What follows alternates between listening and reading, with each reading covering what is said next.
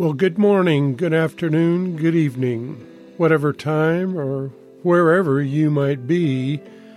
Welcome to the program. I'm Neil Parks. Last time we wrapped up chapter 1 of Colossians with Paul's warnings and teachings to every man in all knowledge, wisdom, and understanding, so that we may present every man perfect in Christ Jesus. Now, Paul went on to expound upon the commitment of the body of Christ in his exhaustive labor and agony so as to give God all the glory for the mighty works of God through him, Paul.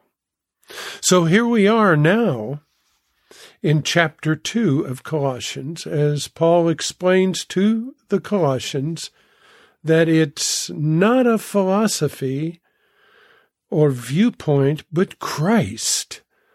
Paul is so insistent about conveying the purpose of each believer that calls themselves a follower of Christ to understand their call. I would submit to you that Paul's teaching applies to the church in 2022 just as much as it did in 61 AD. Being born again as a vessel of service requires the attitude of intentional and deliberate motivation.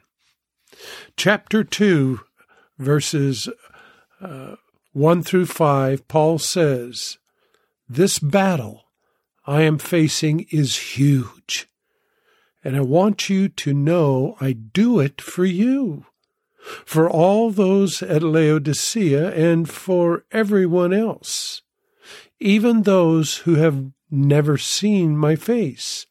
Verse 2, "I am working hard to comfort and encourage them so they will be knit together, that many hearts would become one through his love.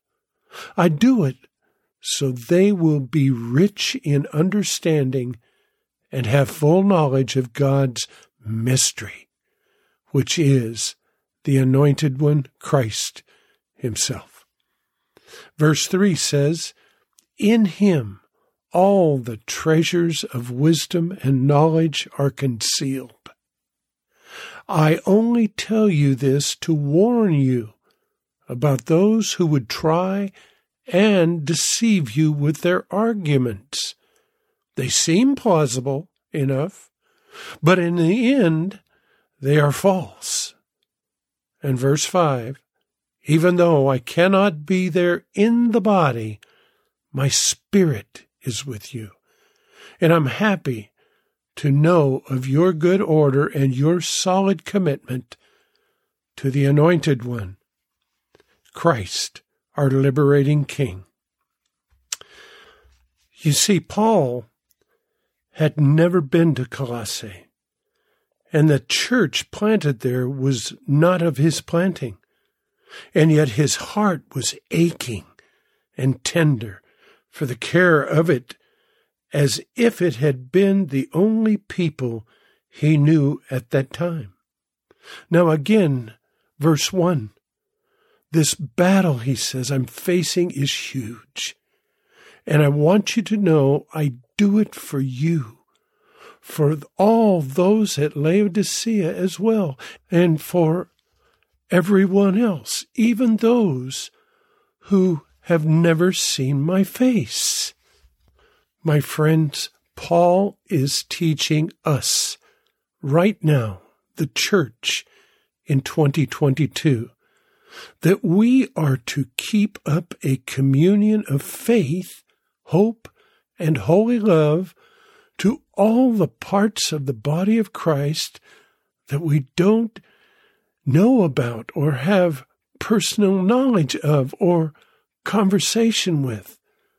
We can think and pray and be concerned for one another around the world that we never see but will meet one day in heaven.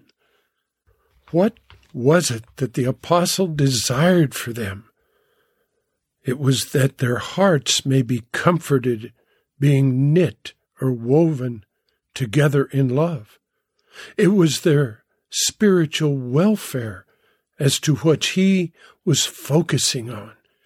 He does not say that they may be healthy and merry and rich and great and prosperous, but that their hearts may be comforted. You see, the prosperity of the soul is the best prosperity, and the soul is what we should be most concerned about for ourselves and others. We have here a description of soul prosperity. You see, Paul had never seen these people at this church in Colossae, or for that matter, the church in 2022, but he's teaching us.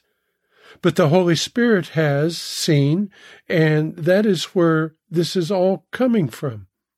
Paul is a vessel, just like you and me, to be used for ministry. This teaching is for all of the body of Christ, and not just certain denominations or movements. The Colossians are being taught about concealed mysteries of wisdom and knowledge, which are only found in Christ. These religious heretics had invaded the Colossian church, and they continued to do so in 2022 all over the world. But the Lord Jesus Christ, who has knitted each individual together, continues to knit together his bride today with the Holy Spirit. Paul's warning is loud and clear, my listeners, and the importance of our voice being loud and clear is vital. We must not serve selfishly by wanting to be liked, as to sugarcoat our witness to the world. We must be intentional and deliberate. Look how Jesus says it in John 10:10. Jesus said, "The thief approaches with hateful intent, looking to steal, slaughter, and destroy. I came to give life with joy and abundance." My friends, this is a warfare, and the thief is out to take over. Now again in chapter 2, verse 5, "Even though I cannot be there in the body, my spirit is with you. And I'm happy to know of your good order and your solid commitment to the Anointed One, Christ." The Apostle Paul is teaching this by his example. As the church, we have a duty as bondservants of Christ to serve the church, whether or not you're in the midst of the fellowship or somewhere else, such as in Paul's case, it was prison. Now, this is pretty plain to me. Here we have a servant of Christ in a dungeon cell, waiting to be beheaded, concerned and praying for his fellow Christ followers' spiritual health. He's saying, "I'm happy to know your good order and your solid commitment to the Anointed One, Christ." I'm not so sure, folks, the church today could actually say that if they were in his position. My friends, this is about intercessory prayer. It's a call to pray. Look how 1 Timothy puts it, chapter 2, verses 1 through 4. Verse 4. "First of all, then, I urge that petitions, specific requests, prayers, intercessions, prayers for others, and thanksgivings to be offered on behalf of all the people." Verse 2, "For kings and all who are in positions of high authority, so that we may live a peaceful and quiet life in all goodness and dignity. Verse 3, this kind of praying is good and acceptable and pleasing in the sight of God, our Savior.